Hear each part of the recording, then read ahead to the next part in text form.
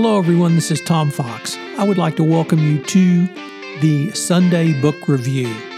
The Sunday Book Review is the series where I discuss books which impact the compliance practitioner, the legal professional, and the business professional. I hope you will enjoy this episode. The Sunday Book Review for August 9, 2020, the Dream On edition. And we begin with Life of a Klansman, A Family History in White Supremacy by Edward Ball. Life of a Klansman tells the story of a warrior in the Ku Klux Klan, a carpenter in Louisiana who took up the cause of fanatical racism during the years after the Civil War. Edward Ball, a descendant of the Klansman, paints a portrait of his family's anti-black militancy that is part history, part memoir, and rich in detail. Sifting through family lore about our Klansmen as well as public and private records, Ball reconstructs the story of his great-great-grandfather, Constance Lagrange, a white French Creole father of five and working-class ship carpenter. His career in white terror is notable and bloody completeness. Massacres, night riding, masked marches, street rampages, all part of a tireless effort that he and other Klansmen made to restore the power when it was threatened with emancipation.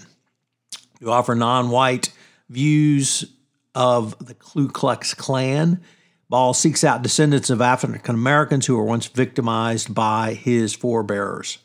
An era when racist ideology and violence are staples of the current administration, Life of a Klansman offers a personal story, origin story of white racism.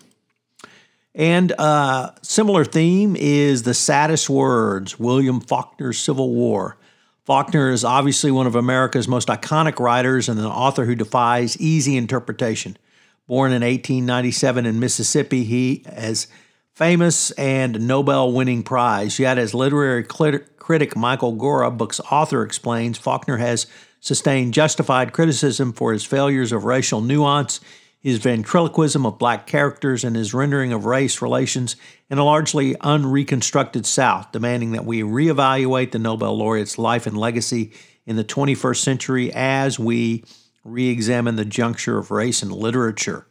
Interweaving biography, literary criticism, and travelogue, the book argues that despite even these contradictions, perhaps because of them, Faulkner needs to be read and even more remains central to the understanding of the contradictions inherent in the American experience itself. Faulkner's biography and literary characters are the South's curse and its separate destiny, a class and racial system built on slavery, devastated during the Civil War, and then reimagined thereafter. Driven by currents of violence, lost cause romanticism that not only defined Faulkner's age, but still exist in Trump's America. Next up, Reaganland by Rick Perlstein. After 2 decades, Rick Perlstein has published 3 definitive works about the emergence dominance of conservatism in American politics. With this final installment, he has delivered yet another stunning literary and historical achievement. In this book, he considers the rise of Ronald Reagan and backed by a energized conservative base, Reagan ran on a campaign to make America great again.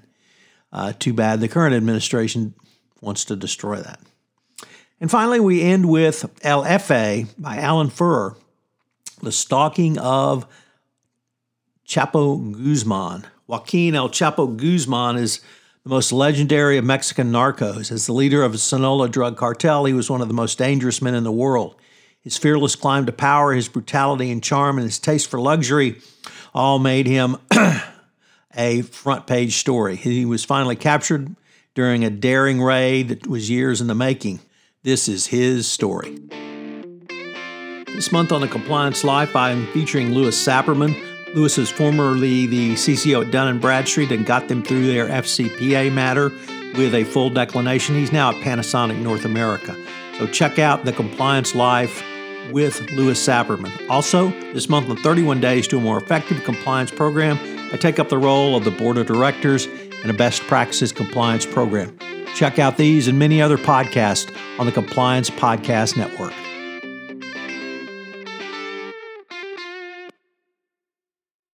This podcast is a part of the C-Suite Radio Network. For more top business podcasts, visit c-suiteradio.com.